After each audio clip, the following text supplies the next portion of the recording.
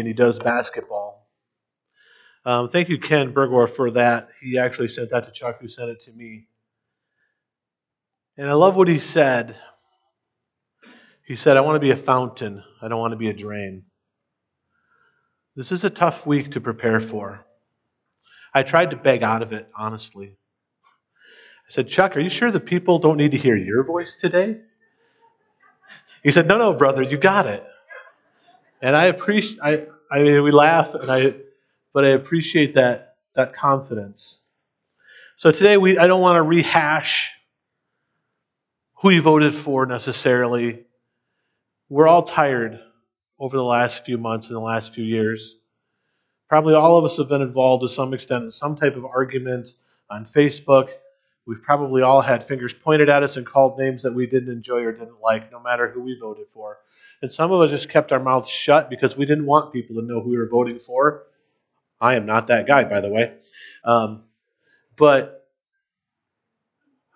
some people didn't even want to admit who they were voting for because they just didn't want to deal with the fallout of it.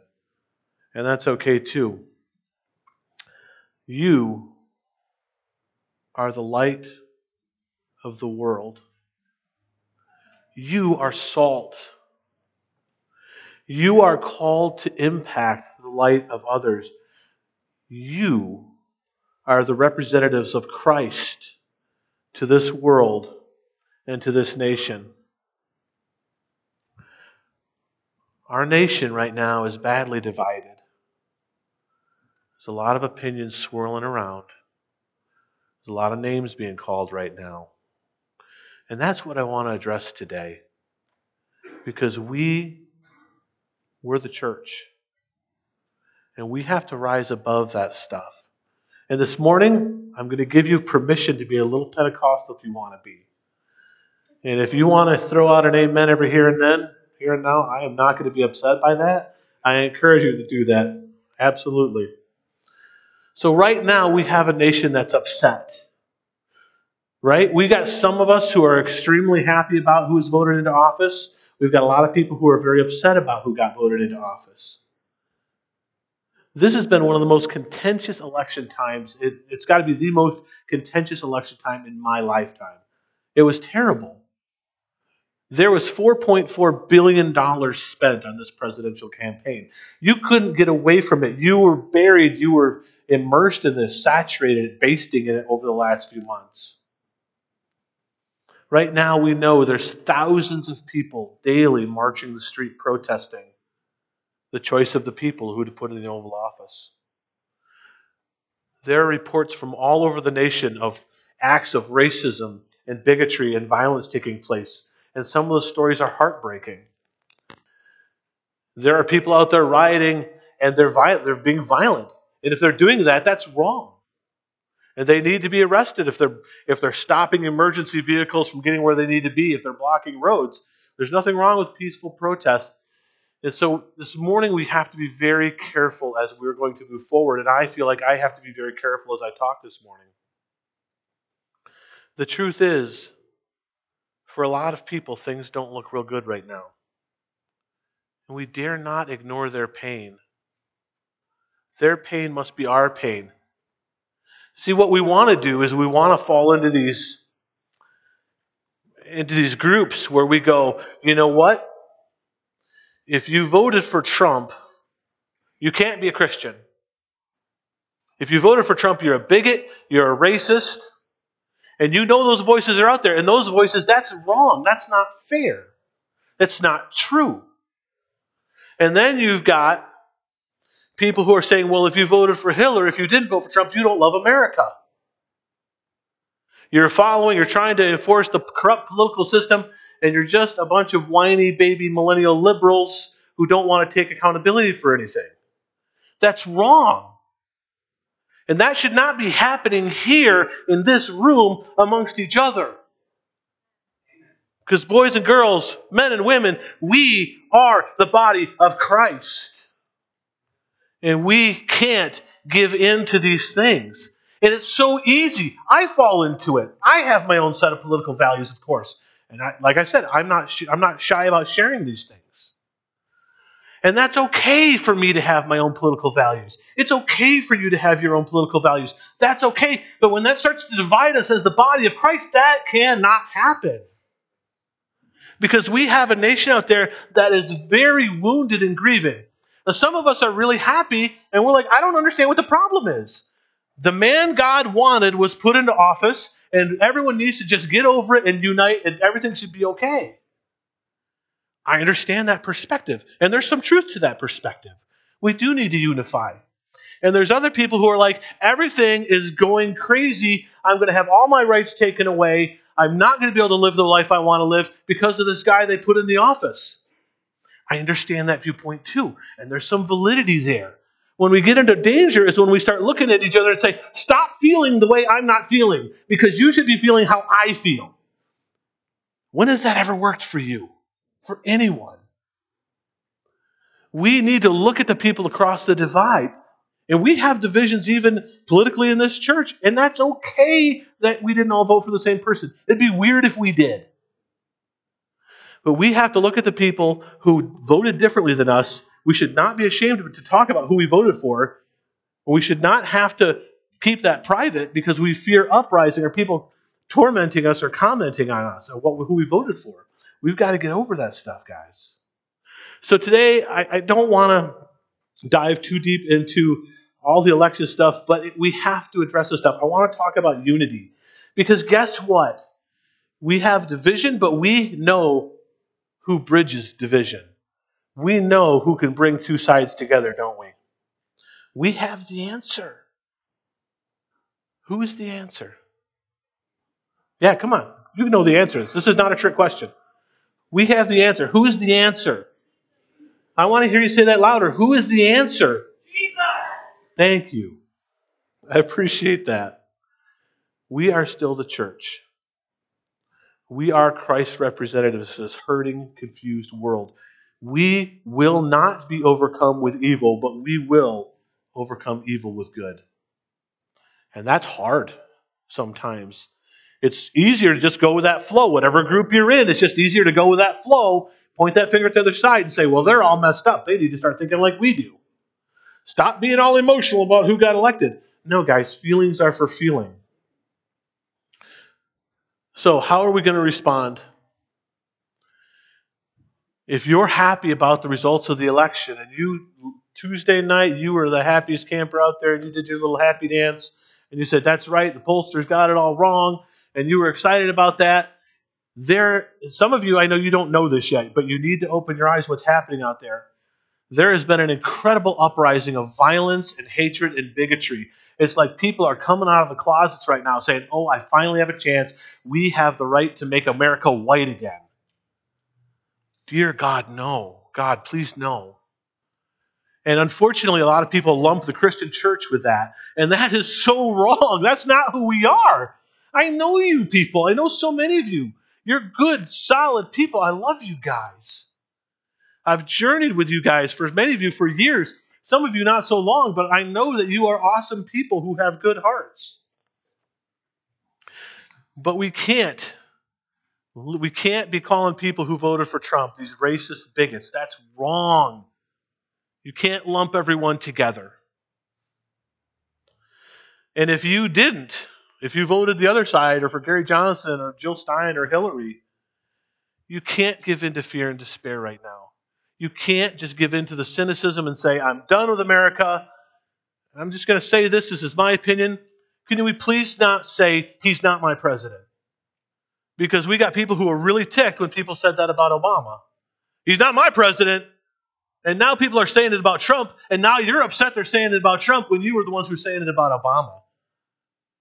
That's hypocrisy. Doesn't mean you have to like who's in the office. I get that. But he is the person who is in the office right now. And if we don't unify, if we don't come together, especially here in the church, it's going to tear us apart.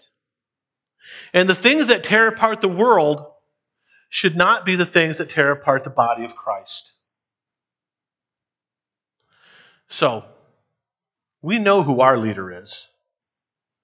We know who's in charge of us, and that is our primary citizenship, is the kingdom of God.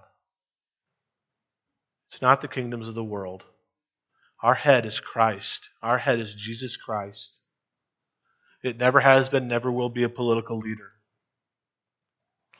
See, I think actually, when we get rid of the rhetoric, when we let the emotions die down, I think we all want the same thing. I think that we all agree we want to bring people to Jesus. Is that fair? Is that true? We all want to bring people to Jesus. We all want to be like Jesus. We all want to love like Jesus. And we all love people. I know you guys love people. I know you care about them. So I want the people that I talked to earlier, if you could come up now, because we need a reminder. I just want to hit the scriptures a minute where our answer lies. And I just want us to think about, and I want us to remember who's in charge. So we're going to hear from a lot of different voices today. We've heard from Ernie Johnson and Ken and Ian and myself. But I've asked some people to just read some scriptures. And just, take your time reading through these. And we'll just pause after each one. And I just want you to either sit with your eyes closed in quiet contemplation and think about what these verses mean. Carol? Psalm 46.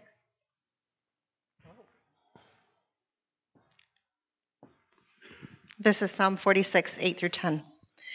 Attention all, see the marvels of God.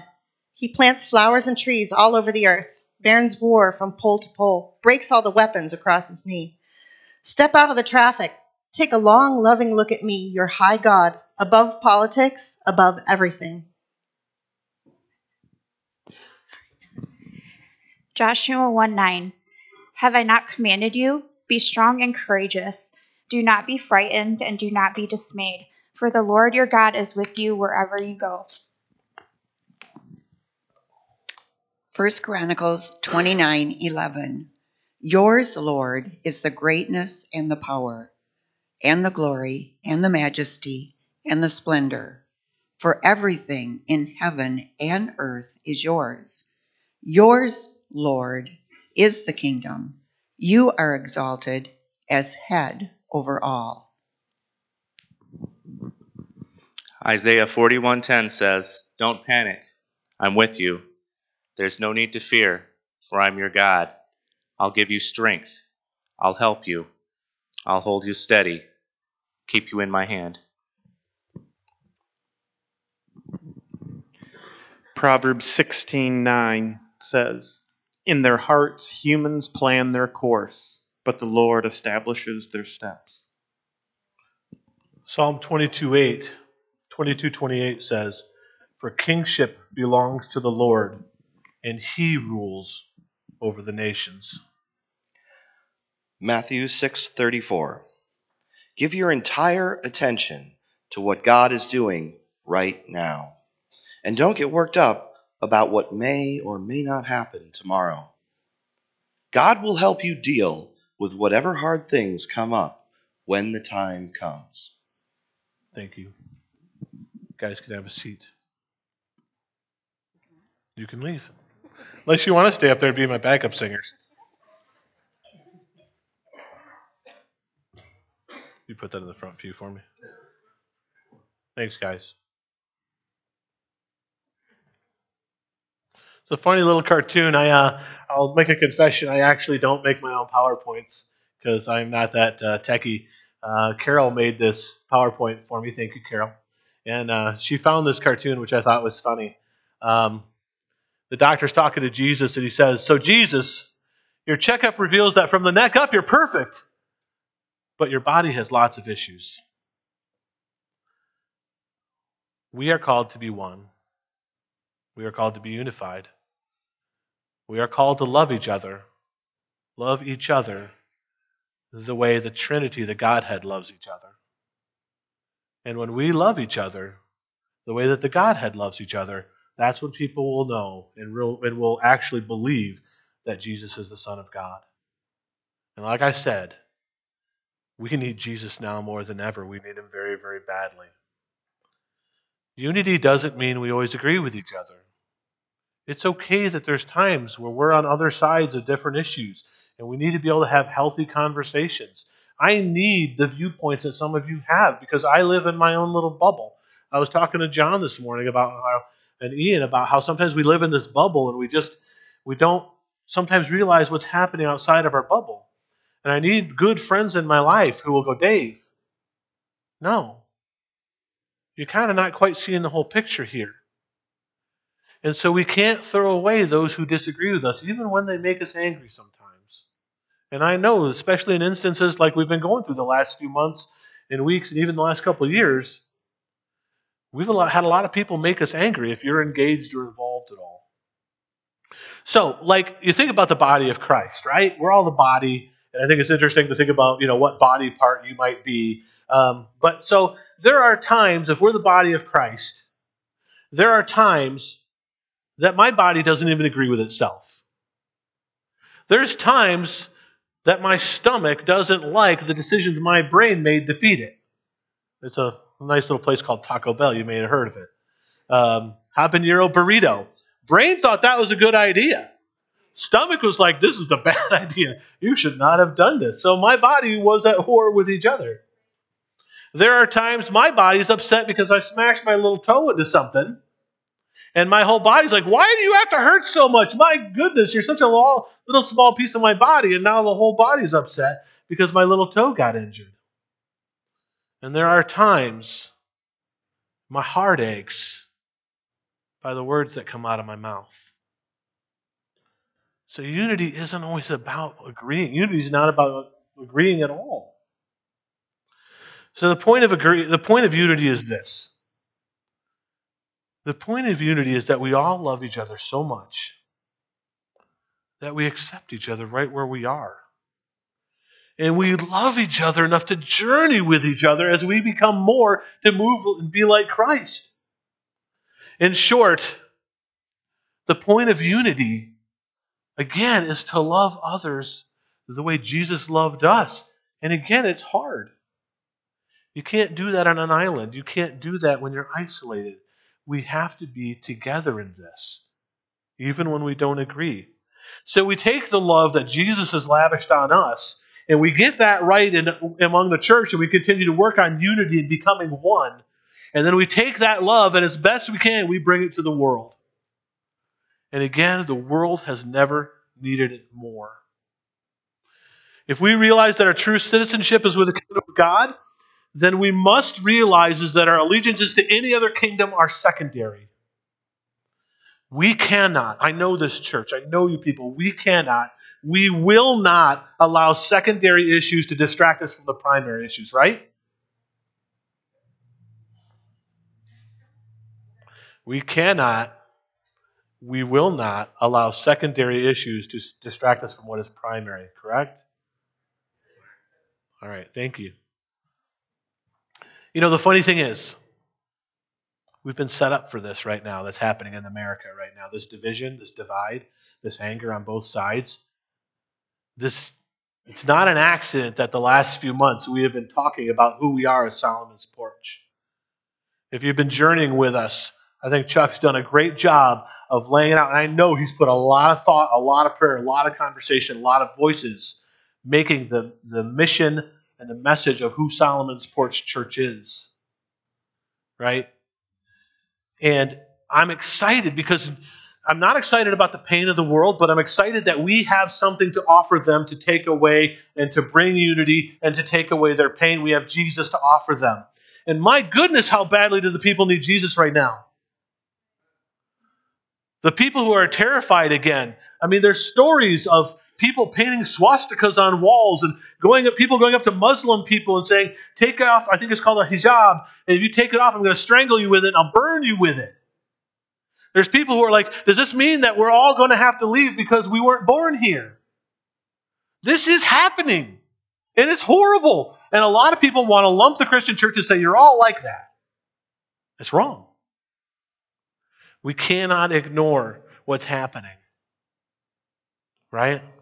We cannot put our heads in the sand because unfortunately the church has been doing that for too many years. And we have this balm. We have this healing power in us to go, but we've got to start getting it right in the church more and more, because the more we get it right here, the more effective we'll be when we go outside these walls. But as I love that Chuck defined who we are, because we've been doing great things for years, but as we continue to move forward, now that we have some clarity, we can do even better and greater things. But again, we can't do that if we're allowing all these secondary issues to divide us. Chuck was talking about the last few weeks about you've got the absolutes, and then you've got convictions, and then you've got preferences. Convictions, preferences are secondary issues to the absolutes. And I know that we combine. I know that we are focused. I know that we're together on the absolutes. So, when I think about community, the community we already are, because we do a good job of this. You guys do a great job of this in so many ways of being unified. And I'm not trying to say that we're bad at it. I think we are very good at it, but we have true, real battles we need to fight against. So I want to tell you about a story. I was thinking about this sermon, and I wanted to tell you a story that you've heard before, but I want to tell it my own way, the way I like to tell stories. You see, this story is told in Matthew 9, Mark 2, and Luke 5. And in this story, we find that there's a group of 5 men. They're friends. For how long? We don't know. But we do know that these men were devoted to each other. And at some point, one of these men, they become paralyzed. We don't know how long the man has been like this. We don't know what happened to him. But we don't need to know, because that's not the point of the story. It's not about what happened to the man. It's about his friends. It's about what friends do for one another. It's about community. You know, I wonder, you got this group of 5 guys, and I wonder who had the idea first. They heard that Jesus was in Capernaum, where they lived. And one of them had this idea, we need to take our buddy to Jesus. And he got the other guys on board, right? He gets talking to them. He's like, we need to get this guy on a mat. We need to go bring him to Jesus. I heard he's teaching not too far away. We just need to get this guy to Jesus and see if Jesus can do something for him. So they put him on a mat, and they proceed to carry him to Jesus. Now, I wonder weird things when I read Bible stories. I wonder about the details, because I love the details. So I wonder, I wonder how far they carried him. You know, who's ever carried something really heavy for a long distance? It's not fun. Xavier's done it. It's not fun, is it, Xavier? Not at all. So after a while, you get tired. Your hands get sore. So I wonder, I just think these guys, because you got guys here. You got 5 guys. They should make a burger place. 5 guys. Sorry, I get distracted. That's not in my notes. But they got these 5 guys, and I wonder if they're teasing him as they're walking along. Like, dude, why are you so heavy? My goodness, I think, we might drop you. Whoa, whoa, whoa. I can just see these guys doing this, kind of messing around with each other as they're bringing them to Jesus. So however long they carry him, I'm sure their hands are getting sore. He's heavy. They're giving him a hard time. And then they see the crowd. And they're like, oh, we're almost there. And then they're like, oh, look at all those people. And one of the texts, there were multitudes. And they're like, oh, man, this is not going to be easy as we thought. So they're like, now what do we do? And I can almost hear their conversations with each other. And one of the friends, and there's always one of these guys in the group, says, I told you this was a dumb idea. I told you we should have done this. This is never going to work. I told you. And they're like, oh, shucks, be quiet. And they got to be like, look at all these people. Where did they come from? I wonder if they thought of giving up and turning around. Sorry, buddy. We did everything we could. There's just too many people. And then one of them decides, probably the guy who thought of the idea in the first place, says, we're not going back. And he's probably like, are you kidding? I'm not carrying this guy all the way back home. We got to keep going. So as they're looking at what to do, they notice that the roof, like pretty much all the roofs in that area at that time, were flat. You know what? I got an idea. Let's take this guy up on the roof. So there's probably stairs. Again, Carol did some archaeological research for me and found that there's usually stairs for a lot of those homes. So can you imagine, again, detail, they don't say about this in the Bible, but can you imagine strapping this guy down like, hey, buddy, we're going to carry you up the stairs now. Would you feel good about that? So this guy's probably like, guys, come on, be careful. Why are you taking me on the roof? How's that going to help? Jesus is in the room. He's not on the roof. And it's like the guy's like, trust me, we're going to be okay. So they get up on the roof, And I just have this picture in my head of this room is full of people. And Jesus is teaching. And people know that something's going on with this guy. And it's pretty cool. People have been healed, and there's all types of rumors and talk. So they want to see. People from all over the area have come to gather and to listen to Jesus. And so this room is full of people, so full there's people even outside. And they're probably wondering, why are they carrying that guy on the roof on a mat? That's weird. Oh, well, I'm going to listen to Jesus. And so they're sitting there listening, maybe asking questions, maybe dialogue, and all of a sudden they hear this noise on the roof. Thump. That was weird. Jesus probably just keeps teaching. And all of a sudden they hear this scraping noise from the ceiling. What in the world? And then all of a sudden, light appears. Shaft of light appears down into the room. And dust and dirt start trickling down, captured in the sunlight. And people are going, what is going on here? And you got to realize, we read the story, and it's like, oh, these guys took this guy up to the roof, they dug through the roof, and they lowered this guy down. That doesn't happen in 2 seconds. That doesn't happen as long as it takes you to read this passage. They're digging into this roof that probably had tiles and then had reeds and mud on top of it and dirt. So they're trying to pull away, and I imagine there were probably other people there to be healed as well by Jesus. These guys should just wait their turn, but no, that's not what they have in mind. They will stop at nothing to get their friend in front of Jesus. So as they're tearing apart this roof, and then the other thought I thought is, somebody owns this house. Dude, what are you doing? Why are you ripping apart my roof? I have to fix that. I'm sure he's not real happy about that, but they keep digging. They keep removing tiles. So then the other thing is, does Jesus just stop talking? Does he wait and go, yeah, I knew this was going to happen. Just hold on, it'll be good. What is his response? And then the lowering of the guy down, right? They got these ropes, and it was a fishing village, so they probably had plenty of rope around. They're lowering this guy down. The guy's probably tense, like, guys, don't drop me. And they'll be like, it's okay. If we drop you, he'll be able to heal you anyway. So even if you get hurt from that, it's going to be okay. So even if we mess it up, Jesus can still heal you from that too. So they lower this guy down, and he's lowered right in front of Jesus. And then I think, well, what does the guy say? How's everyone doing? Here to be healed. Sorry to interrupt. But Jesus looks at him, and he forgives the man's sins. That was what was most important. And then, of course, he had him walk. So some of you might be thinking, well, that's nice, Dave. That's a good story, but what does that have to do with any of this? This is what we do as community. Okay? This is what we do when we have unity. So the bigger question is, who are our friends? We can look at each other, we can look at the people in our lives and say, well, those are my friends, Dave. Of course, I know who my friends are. There's this other little story in the New Testament. It's called the Parable of the Good Samaritan, and I won't get into the details right now. You guys know the story. Guy comes to Jesus and says, Master, what must I do to have eternal life? And he says, well, what does the law say? He says, well, love the Lord your God with all your heart, soul, mind, and strength, and love your neighbor as yourself. He says, you've answered wisely. Just go do that. The guy says, well, who's my neighbor? I think he's trying to get out of it. Well, who do I really have to be nice to here? And Jesus tells this story about a Jewish man who is walking and who gets beaten up. And he's left for dead in this remote area. A priest walks by, not going to help you. Levite walks by, not going to help you. Samaritan walks by, what can I do for you? In normal circumstances, the Samaritan would have been the villain of this story, not the hero. And Jesus flipped the whole thing on its head, which is what he loves to do with us, is flip everything on its head. Take all our emotions and all the things we think are right, all the things we want to do, and we're so right, and he flips it all on his head and says, no. You don't get it. He says to the man, he says, who was his neighbor? And he says, well, the man who helped him.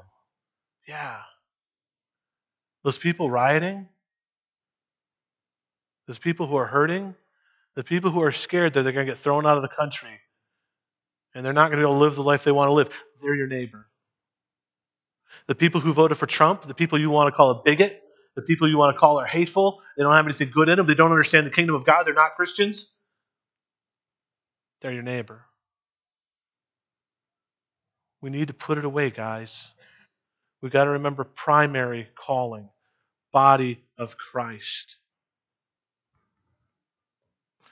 See, that's love.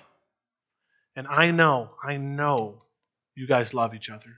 I know you love people outside this community.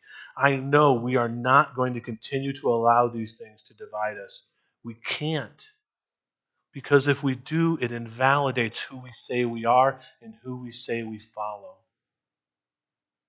Does that make sense?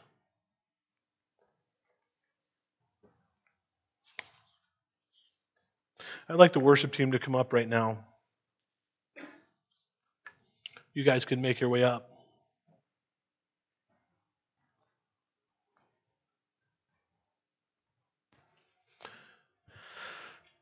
And after a minute, after the worship team plays a song, we're going to have Chuck come up. And he's going to talk to us for a little bit as well. So I'm reminded of the great theologian Spider-Man, who said, with great power comes great responsibility. We have a great responsibility right now. You have direct access to the throne of God. We can and have to and must, and I believe will, make a difference. We've got to move past our political hangover, because now is the time to band together stronger than ever. We can do this, Solomon's Porch. It is time to continue to grow in our friendships and partnerships with each other. We will not be distracted of the issues of the kingdom of the earth, because we choose to fix our eyes on the kingdom of God. That would be a good time to say amen. I'm going to do that again because it'd be more fun that way.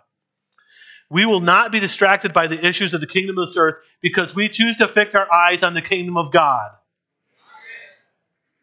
We choose to journey together even when we disagree, because love and grace, it covers all that.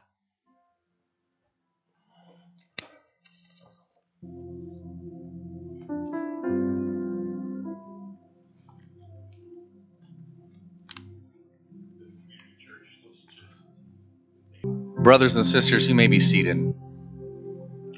I know this is not normal protocol when we do our blessing, but thought as your lead pastor, I need to say a few things this morning. It's been a long couple of years, which culminated this last week. And, one of the fascinating things about being a pastor is you put sermon series together and you're trying to listen to God, and you never quite understand the timeliness of a sermon series. And over those last few weeks that we've been having conversations about unity, not realizing it was going to be very important when something would happen in our political system.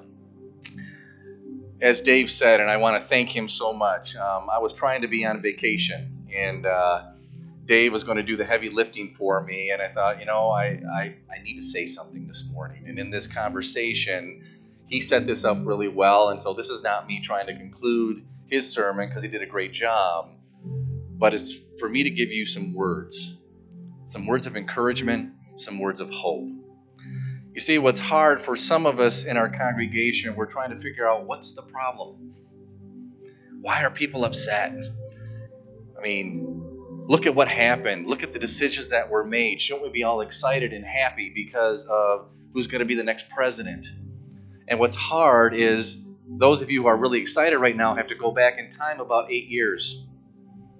And these statements about this is not my president and we're going in a horrible way. And you know what? When a member of Congress or Senate gets up and says, what we're going to do for the next 4 to 8 years, we're going to do everything we can to make sure this does not occur. We're going to fight this president. And then all of a sudden the group that's in power now says, we got to come together. We got to give the guy a chance. And this group goes, whoa, buddy. What do you mean?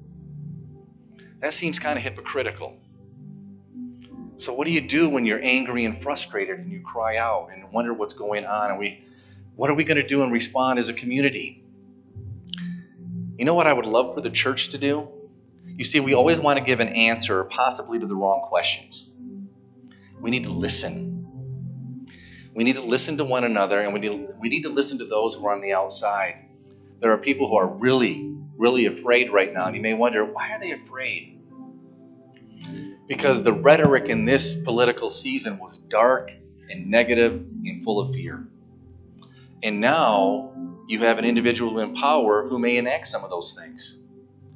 I don't know if you realize this. We have a ministry in our basement that reaches out to children from Guatemala families. You're helping them try to learn how to read and to have a chance within this country and to maybe break out of poverty. And they've got relatives, family members who now may be shipped home to another country. And they came here trying to give their children a chance. We have African American men and women now who are seeing signs and images that scare them to death because people feel empowered now because our guy got in. We need to listen, and we need to listen to one another. You see, what's hard is because someone voted for Hillary, they're not a baby killer. You see, there are values, and both sides had very important values that they were hanging on to in making this decision. Because you voted for one, you're not a racist by de facto. But the problem is, there are people who simply want the freedom to kill unborn children, and there are people who want to do horrible things to other people as well, and they want to ship people out.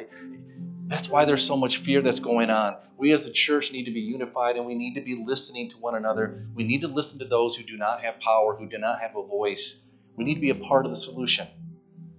That's what the church should be about. Well, it's not only do we need to listen, we need to love. We need to love one another, and we need to love the other. I love the use of the Good Samaritan. That's a strange and powerful story because it's about an individual who breaks down all kinds of racial issues, religious issues, and reaches out to someone he shouldn't have been reaching out to. You see, that's our call. We don't have to believe all the same things. We got to love one another, and we've got to learn to love the other. And then finally, we need to lead. You see, that's an important part of Dave's message this morning. Yes, we are unified. Yes, we have this common set of values. We have this sense that the Scriptures laid the foundation for what we're supposed to go after. But you know what? We just can't sit in these walls. We have to do something. We have to take this mission and message of Jesus, the kingdom of God message, and we need to proclaim it. We need to model it. And we need to show this to people within the church and outside. You see what's really hard right now? Because a large block within the Christian community voted a particular way. And I'm not saying this is right or wrong. But there is a perception. The Christian community is in trouble with itself right now. We have to unify together. We have to love one another. We need to lead and move forward together. And do it in such a way that we grasp one another's arms, we move forward, we see those who have no voice, we see those who are afraid, and we let them know, you know what? We're going to love you. We don't have to believe all the same things. You may not even come to believe in Jesus, but we know what we want you to know is that you are loved by Jesus, whether you love him or not. You are loved by his church, whether you love us or not. And may we model that love for one another. Would all of you please stand? The reminder, we want you to be a part of this wonderful Thanksgiving experience. You got all kinds of things that we can list that are out there on the table. Grab those lists, go to Meijer, come back here. Let's worship and celebrate together that we continue to be the feet and hand of Jesus. The kingdom of God isn't simply an idea, it's a reality. And we want to allow the kingdom reality to be a blessing to people in this church and outside of the church as we come closer and closer to Thanksgiving. So the blessing is this. Brothers and sisters, may you have ears to hear the words of Jesus, to hear the words of God, the words of the Spirit, and may you have ears to hear the stories of those who are around you who are not like you, who may not be the same skin color, who may not have the same experiences with God, but you're a listener and you ask powerful, powerful questions and you don't feel the need to respond. May God give you the courage to love the other, to reach out to them, to step into situations where you might normally be afraid, but you know that God is trying to do something and to bring his kingdom into reality. And may we lead. May we listen to God's Spirit in such a way that we are a voice and an example that draw people into this powerful and wonderful kingdom. I'm releasing you. Let's go bless some families. We'll see you in a little bit.